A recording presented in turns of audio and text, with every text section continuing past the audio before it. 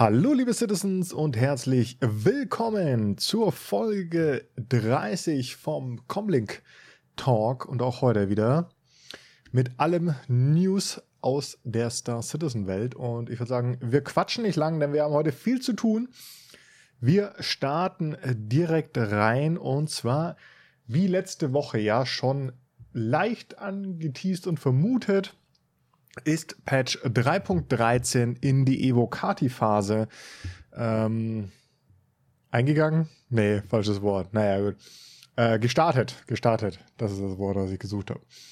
Und wir schauen mal ganz kurz über die Patch Notes drüber. Ich habe euch schon, wenn ihr auf YouTube im Community-Tab bei mir unterwegs seid, dann habt ihr bestimmt schon gesehen, ich habe euch dort einen Post gemacht mit den aktuellen Evocati-Patch Notes drin. Könnt ihr gerne reinschauen, da könnt ihr gerne in Ruhe nochmal nachlesen, welche Sachen genau gefixt worden sind etc. Ich werde jetzt hier nochmal ganz kurz nur auf die Neuerungen bzw. auf die großen Features eingehen, deswegen schaut gerne im Community-Tab vorbei. Dort findet ihr dann die vollständigen Patch Notes. So, legen wir los. Erstes neues Feature sind die Cave Entrances. Haben wir ja schon öfters mal drüber geredet, ne? Die neuen Eingänge der Höhlen werden größer, wir können mit dem Schiff reinfliegen, wir können da mit dem Auto und so drin rumfahren. Ja, das hat es auf alle Fälle in Evocati Patch geschafft. Dann das Ship-to-Ship-Docking, das sich ja aktuell nur auf Merlin und Constellation praktisch beschränkt, ist mit drin. Dann das Reputation UI. Das habe ich auch mal kurz angeschnitten. Ne? CIG hat ein neues User Interface vorgestellt, wo man jetzt praktisch dann sehen kann, welchen Rang bzw. wie die Reputation bei den einzelnen Fraktionen, NPCs und so weiter und so fort sind. Aktuell können wir 2 Reputationen sammeln, aber das wird praktisch nirgendwo in einer UI dargestellt und wir wissen nie, wie wir wo stehen. Und das ändert sich dann mit 3.13. Dann gibt es New Quantum Sensitive and Timed Delivery Missionen. Darunter stelle ich mir jetzt mal kurz vor, also Quantum Sensitive. Wir kennen das wahrscheinlich noch, wer am Xenothread Event mitgemacht hat. Dort gab es ja verschiedene Materialien, unter Umständen oder unter anderem auch eine Materialie, mit der man nicht in den Quantum Drive durfte, weil sie sonst explodiert ist. Das war unter anderem eine davon. Und es gab, glaube ich, auch noch Material, was nicht so erschütternd, also nicht so, was man halt nicht so, große Erschütterungen man aussetzen durfte und so weiter und so fort. Ne? Also so ein bisschen, auch wie Quantinium, da es explodiert nach 15 Minuten. Und deswegen auch Timed Delivery Missions. Das, denke ich mal, bringt so ein bisschen mehr Variabilität in die Deliveries mit rein, wenn wir einfach mehr Materialien haben, die dann auch mal explodieren können oder die wir eben nicht im Quantum Drive transportieren können und so weiter und so fort. Da schauen wir mal, was rauskommt, was sie denn da genau mit meinen. Dann geht's weiter mit den SDFs, Shield Science Distance Field, heißt SDF. Haben wir auch schon öfters mal drüber geredet im Podcast. Der neue Shield-Tag ist da, wie gesagt, der Science Distance Field Tag ermöglicht es praktisch, kurz gesagt, um Objekte herum, in unserem Fall jetzt erstmal Raumschiffe, ein zweites Mesh sozusagen zu legen und das ohne Löcher, ohne alles. Das heißt, die neue Schildtechnik wird praktisch mit dem SDF realisiert. Das bedeutet, die neuen Schilde legen sich praktisch perfekt um die Schiffshaut, weil sie da eben praktisch eine zweite Haut bilden können, die sie dann auch einstellen können, wie weit die vom Schiff absteht und so weiter und so fort. Das heißt, diese jetzigen Schildlöcher, die wir in den Schiffen haben etc., und Probleme mit den Schilden, das heißt auch Schildanimationen, gerade manche Schilder haben zum Beispiel das Problem, man sieht gar nichts mehr, wenn da drauf geschossen wird, oder die backen irgendwie rum, sind viel zu groß und so weiter und so fort. Diese ganze Schildproblematik, die ja wirklich inzwischen sehr groß ist, sollte damit behoben sein mit dem komplett neuen Shield Tag. Dann geht's weiter mit dem Ship Naming. Ja, denke ich mal, haben wir in letzter Zeit eigentlich auch genug drüber geredet. Schiffe, Namen werden dann in-game angezeigt, das ist auch mit drin. Und dann die Fortsetzung von den Force Reactions Force Reactions war das, dass unser Charakter sich praktisch je nachdem bewegt, wie das Schiff sich bewegt, und wenn wir irgendwo gegenfliegen, dann werden wir nach vorne geschleudert und so weiter und so fort. Ne? Kennen wir ja schon. Das ist praktisch jetzt nochmal ein bisschen die Erweiterung davon. Dann ist noch mit dabei die Mounted Guns, haben wir auch schon drüber geredet. Praktisch Maschinengewehre etc., die entweder auf Vehikeln oder eben auf so einem Dreibein stehen, die man dann praktisch auch bedienen kann. Dann ging es weiter mit den Refinery Stations Non-Commercial Room Overlays.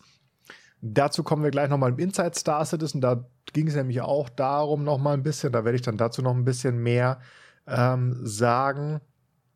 Und es gibt noch ein bisschen Stand-and System Polishing. Ja, es wurden einfach ein paar Assets und Objects, Presets und ein paar Planet Painting und so weiter und so fort praktisch nochmal verändert. Also ein allgemeiner Tech-Update nochmal für das schöne Aussehen des Spiels. Das war es jetzt erstmal so im Groben. Es gab dann noch, ja, wie gesagt, so ein bisschen Midipens wurden überarbeitet, das ist vielleicht nochmal ganz wichtig, ich werde es jetzt mal sagen, ich werde es aber bei Release im Video auch nochmal sagen, der User-Folder, dort wird sich die Location ändern, also in eurem Installationsverzeichnis. Das wird nämlich dann praktisch User Client 0 dann inzwischen sein. Und da müsst ihr ein bisschen aufpassen, wenn ihr dann den neuen Patch installiert und einen User-Ordner löschen wollt, beziehungsweise vielleicht schon vorab nochmal den User-Ordner safen, weil ich weiß nicht, ob der dann 1:1 übertragen wird, nicht, dass irgendwie eure Einstellungen nur so weg sind. Ne? Wie gesagt, ich erwähne es jetzt einmal kurz, werde es aber dann auch in einem Ankündigungsvideo nochmal genauer darauf eingehen.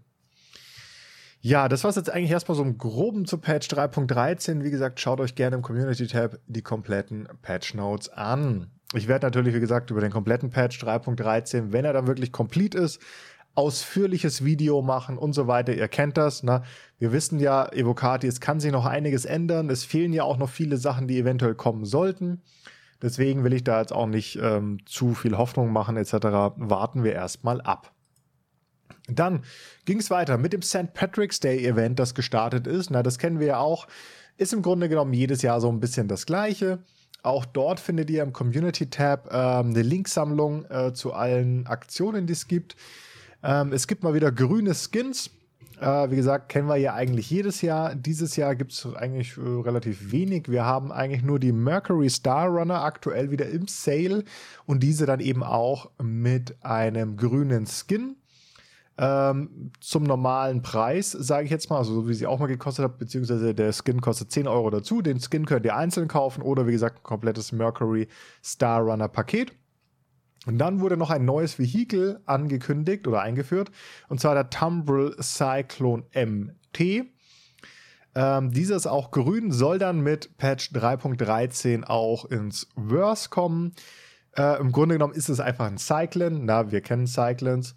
Seine Besonderheit ist so ein bisschen, er hat halt jetzt eine Kombination von normalen Guns und Missile Turrets drauf. Ja, ist jetzt, weiß nicht so, ob es jetzt so krass interessant ist. Müssen wir uns mal anschauen, wenn er dann in-game ist, etc. Was er wirklich kann, werden wir mit 3.13, denke ich mal, noch mal ein bisschen näher drauf eingehen. Den könnt ihr auch kaufen, natürlich einzeln oder es gibt auch ein Paket mit der Star Runner zusammen und natürlich auch wieder, wenn ihr wollt, Warbound, um eben ein bisschen Geld zu sparen. Wenn ihr, also Warbound-Upgrades sind ja mal ein bisschen billiger oder könnt euch da vielleicht auch irgendwie nochmal jetzt habe ich gar nicht geguckt, mal ganz kurz eine Sekunde, ich weiß nicht, ob der LTI drauf hat, weil wenn, dann jetzt gucke ich gerade mal, das hätte ich vielleicht vormachen, aber ich schaue mal kurz nebenbei auf an, wenn da nämlich LTI mit drauf ist, dann wäre es nämlich tendenziell möglich, dass ihr die dann als LTI-Token nehmen könntet. Ich schaue extra nochmal kurz für euch nach. Eine Sekunde. Sort by Price. Wo ist er denn? Xambril, Cyclone, MT, Warbound. Ich gucke. Hat LTI drauf, ne? Also schaut mal, wenn ihr irgendwie noch einen LTI-Token oder sowas benötigt oder wollt. Ja, habt ihr jetzt die Möglichkeit für 70 € noch einen LTI-Token zu erwerben mit dem Tumbril Cyclone MT.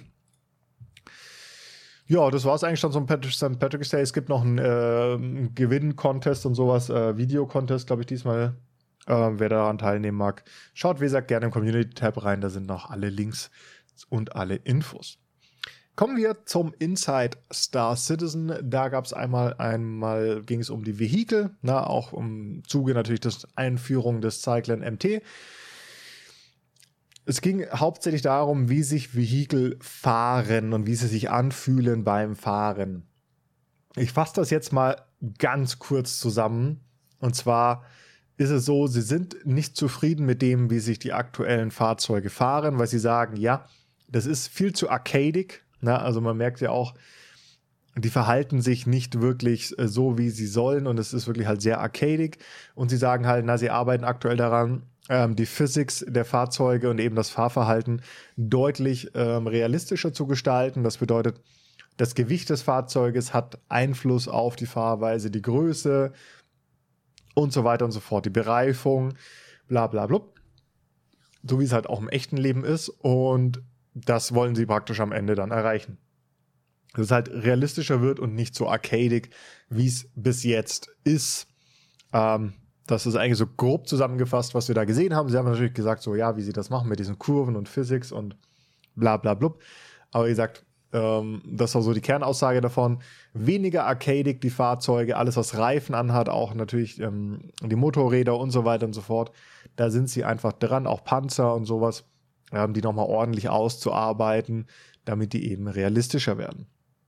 Dann ging es weiter mit dem Sprint Report. Da ging es nochmal um das Refinery UI Update. Das heißt, die Refinery Stations, da wo ihr praktisch eure Ware abgeben könnt, das wird nochmal ein bisschen überarbeitet, ein bisschen schöner gestaltet. Einfach aber nichts wirklich Großartiges, einfach nur ein bisschen Design-Update. Dann das Mining UI, da hatten wir auch schon drüber geredet, es kommen ja die neuen Komponenten. Da wird praktisch das Mining UI in den Schiffen ja auch nochmal angepasst. Da machen sie jetzt praktisch auch nochmal einige Änderungen und arbeiten daran. Dann wird es, wie gerade eben ja auch schon vorgelesen in den Patch Notes von 3.13, das Non-Commercial Refinery Station Update geben. Das bedeutet praktisch nicht kommerzieller Bereich. Sie wollen nämlich Folgendes machen: Die Stations, wo jetzt die Refinery dran ist, die haben ja eigentlich aktuell immer noch diesen, sehr, wie nennt man das? Ja, diesen Shopping-Look. Also alle Stationen sind ja in etwa gleich. Und so eine Refinery Station, die ist halt schon sehr shiny, sehr sauber und so, wenn es halt in den normalen Bereich geht. Und sie wollen jetzt praktisch wirklich, dass die ganze Station im Look der Refinery praktisch ist. Das heißt, die ganzen Sitzmöglichkeiten und so kommen raus, die schöne Storefront und was wir alles haben, das wird alles ein bisschen gealtert, das wird einfach alles industrieller, damit eben diese Refinery Station auch wirklich eine Refinery Station ist und nicht eben so ein Reststop mit angehängter Refinery Station, wie wir sie jetzt haben. Das wollen sie praktisch nicht. Das heißt, mehr Variabilität in den Reststops, beziehungsweise natürlich in den Refinery Stations. Das heißt, wir haben dann wirklich eine Refinery Station und einen Reststop. Heißt natürlich, ihr könnt dort auch vielleicht was zu essen kaufen und so, aber das ganze Design und so ist praktisch dann angepasst auf Refinery und nicht eben auf Reststop, so wie wir es jetzt haben. Dann haben sie was gezeigt, was recht interessant war, nämlich das Lightning-Team hat den Tag für die Lichter umgesetzt, um Lichter praktisch einzeln und wirklich steuern zu können. Ja, sie haben da so eine kleine Demo gezeigt, das heißt, sie wollen praktisch wie im echten Leben. Es gibt dann zum Beispiel Bewegungsmelder, das heißt, Licht geht automatisch an, wenn sich ein Charakter darauf zubewegt, auf den Bewegungsmelder, aber auch Lichtschalter. Sie haben es jetzt für ein Apartment gezeigt. Das heißt, wir hatten Lichtschalter und konnten jedes Licht in diesem Apartment einzeln an- und ausschalten. Auch die Wandleuchten oder so Stehleuchten konnten wir ein- und ausschalten. Aktuell ist es ja so, es ist halt alles an oder alles aus. Und das wollen sie praktisch auch umsetzen weiterhin, dass wir wirklich die Möglichkeit haben, das Licht da einzeln an- und auszuschalten, wie uns das halt gerade lustig ist. Ne? Und wie gesagt, oder auch Lichter per Bewegungsmelder an- und ausgehen zu lassen und so weiter und so fort. Ne? Ist schon ganz cool. Wir kriegen praktisch so richtige Stromleitungen, die wir dann praktisch bedienen können. Dann haben sie auch gezeigt, dass sie weiterhin noch an den Krankenhäusern arbeiten. Ne?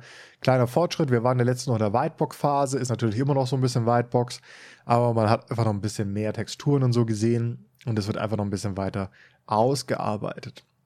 Dann haben sie natürlich auch wieder die Habitations gezeigt auf dem Planeten, das zeigen sie ja jede Folge inzwischen. Neue Gegenstände, neue Texturen, bla bla blub. Ich erzähle es eigentlich jede Folge wieder, na, sie arbeiten halt dran. Fertig. Und dann haben sie noch ein kurzes Konzept gezeigt zum Dying Star, wer den kennt aus dem Arena Commander. Da haben sie praktisch schon ein bisschen FX-Update gezeigt, was sie so machen können mit Blitzen und Rauch und Nebel und so weiter und so fort. Ne? Und dieses neue Partikelsystem, das im Pyro zum Einsatz kommt, haben sie da so ein bisschen getestet. Das, was man aber sieht, wird nicht in-game kommen. Das ist einfach nur so ein schnelles Ding, was sie so zusammengeschustert haben. Aber sah ganz cool aus. Ne? Aber nichts wirklich Spruchreifes. Dann geht's weiter mit Star Citizen Live. Und da ging es diesmal wieder mit dem VFX-Team los. Und ich habe euch mal wieder so die coolsten und wichtigsten Fragen rausgeschrieben. Die erste Frage ist, wie weit seid ihr denn mit den volumetrischen Wolken innerhalb der Atmosphäre? Da sagen sie halt, aktuell arbeitet leider nicht das VFX-Team daran, sondern es wird noch von einem anderen Team bearbeitet und kommt dann erst ins VFX. Also wir müssen uns noch ein bisschen gedulden. Dann die nächste Frage, wann wird es den Regen auf dem Planeten geben? Und da sagen sie, das Problem ist, für den Regentag müssen erst einmal die Wolken fertig sein, weil eben die Regen und Wolken natürlich fest miteinander verbunden sind. Deswegen arbeiten sie aktuell nicht am Regensystem, sondern machen erst die Wolken fertig und dann geht es weiter mit Regen. Und den soll es aber natürlich auf alle Fälle geben, auch in verschiedenen Stärken, je nachdem wie viele Wolken am Himmel sind und so weiter und so fort. Also wie im echten Leben halt auch. Und dann so Anschlussfrage, wie ist es denn so, wo ist denn das Ziel für das Wettersystem? Also, ne, wann können wir was erwarten, wohin geht das und so weiter? Und da haben sie ja gesagt, ja, sie wollen eigentlich ein dynamisches Wettersystem haben, dass man aber halt so auf dem Planeten halt spürt und sieht, aber auch aus dem All sehen kann. Zum Beispiel große Wolkenansammlungen, dunkle Wolken, wenn es regnet. Oder Tornados und Wirbelstürme und sowas, die soll man praktisch aus dem All sehen können. Na, Blitze, Gewitter und so weiter und so fort, ne? Sowas wollen sie halt wirklich dynamisch dann haben. Das ist aber dann wirklich das Endprodukt davon und das ist ihr Ziel. Ob sie das dann wirklich komplett so umsetzen können und werden gleich irgendwie zu Release oder zu, ne, ist noch nicht ganz raus. Es wird so wahrscheinlich eher so ein bisschen erstmal gescriptetes Wetter geben, wie es ja jetzt auch schon so ein bisschen ist, ne, mit dem Schnee und mit den Stürmen und so auf Microtech zum Beispiel. Ne. Das ist jetzt nicht wirklich so natürlich dynamisch, sondern eher so ein bisschen, ja, ich nenne es mal gescriptetes Wetter. Na, mal gucken, wahrscheinlich werden wir erstmal sowas kriegen und später dann irgendwie nochmal ein bisschen mehr Dynamik reinbekommen. Dann wird es im All noch mehr Effekte geben, zum Beispiel die dann vom Planeten oder Sternen ausgehen, Partikel etc. Und da sagen sie, sie experimentieren noch viel mit dem Gas-Tag. Sie wollen auf alle Fälle die Gaswolken und so organischer machen. Probieren aber auch mit Partikeln und sowas rum, um zum Beispiel Sonnenstürme oder sowas darstellen zu können das zum Beispiel von der Sonne ausgeht oder von vielleicht verschiedenen Planeten oder sowas. Und das wird auch schon im Pyro-System natürlich vonnöten sein. Wir wissen, da gibt es ja viel Feuer und so Zeug und ist eher eine rauere Umgebung. Und da schauen sie eben, dass sie sowas wie Sonnenstürme und so Zeug eben mit reinkriegen. Also es wird auf alle Fälle noch mehr Effekte als nur die Gaswolken im Verse geben. Dann ist in Planung, dass der Quantum Drive Effekt überarbeitet wird. Dann sagen sie ja, auf alle Fälle, es wird einen neuen Quantum Drive Reiseeffekt geben. Und dafür wird auch der SDF-Tag verwendet, der, wenn ihr gerade eben aufgepasst habt, der auch bei den Schilden zum Einsatz kommt. Und die wollen sie praktisch jetzt auch nutzen, um dann verschiedene Effekte auf den Schiffen anzuzeigen. Nicht nur die Schilde, sondern eben auch sowas wie Quantum Drive. Und der bekommt der praktisch auch nochmal ein Update, damit das alles nochmal ein bisschen besser und schöner aussieht. Dann auch eine kleine Anschlussfrage daran. Ist es denn so, dass wir dann irgendwann noch mal sehen können, praktisch einen Quantum Drive ein- und austritt, also für andere Spiele, dass wir praktisch sehen, okay, da bereitet sich gerade ein Schiff auf einen Quantum Drive vor und fliegt dann weg. Aktuell ist es ja so, bums, er ist einfach weg. Und da sagen sie halt auch, ja, da müssen sie aber halt noch warten, bis das komplette Quantum Drive-System nochmal überarbeitet worden ist. Und da können sie jetzt noch nicht viel zu sagen, wie sie das realisieren können oder wie das dann genau wird, weil eben erst der Quantum-Effekt dann nochmal überarbeitet werden muss. Dann noch die nächste Frage, wird es verschiedene Atmosphären-Eintrittseffekte geben? Aktuell ist ja bei jedem Planet so ein bisschen gleich. Wir brennen mal mehr, wenn die Atmosphäre dichter ist und brennen ein bisschen weniger, wenn sie nicht so dicht ist. Und da haben sie ja gesagt so, ja, also es wäre natürlich schon realistisch, durch verschiedene Atmosphäre, Dichten etc. und so weiter und so fort, verschiedene Gasschichten und sowas, verschiedene Eintrittseffekte zu haben. Das wäre sehr, sehr schön. Aber es ist jetzt nichts, wo sie jetzt wirklich so mega viel Fokus drauf legen. Vielleicht kommt es irgendwann, aber man sollte jetzt vielleicht nicht damit rechnen, weil es halt dann doch sehr aufwendig ist und ob das dann wirklich Not tut, wissen sie selber noch nicht. Dann noch die nächste Frage, auch wieder zu den Gaswolken. Im Inneren der Gaswolken sieht es ja aktuell noch nicht so schön aus. Wird da weiter dran gearbeitet? Sagen sie auch ganz klar, ja, natürlich. Der Gas-Tag wird weiterentwickelt und sie haben da schon verschiedene Arbeiten dran an verschiedenen Partikeleffekten und so, die da noch drin rumgeistern.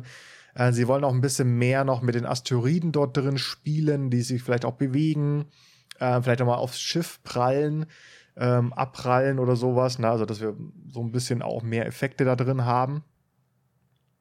Da arbeiten sie praktisch auch auf alle Fälle nochmal weiter dran. Dann die letzte Frage, sind noch weitere Weltraumanomalien oder Anomalien kann man es nennen, wie die Gaswolken geplant? Zum Beispiel schwarze Löcher oder sowas. Und da haben sie gesagt, im Gespräch waren bis jetzt eigentlich nur noch mal Kometen, schwarze Löcher allerdings noch nicht. Das heißt, eventuell haben wir irgendwann große Kometen oder sowas, die noch durchs All geistern, die wir sehen. Aber ansonsten bleibt es jetzt aber erstmal bei dem Gas-Tag und wie gesagt, eventuell kommt dann in den Gas-Tag dann vielleicht auch nochmal Blitze rein und weitere Partikel, mehr Steinchen und so weiter und so fort. Aber erstmal eher Nebel und dann schauen wir mal weiter. Vielleicht kommt auch der Space Whale nochmal rein, der uns dann auch auf die Nerven geht. So, das war's dann mit Star Citizen Live. Kommen wir zum Roadmap-Update. Das war, ich nenne es mal, sehr überschaubar dieses Mal. Es hat sich nicht sonderlich viel getan. Wir gehen es trotzdem einmal kurz zusammen durch. Und zwar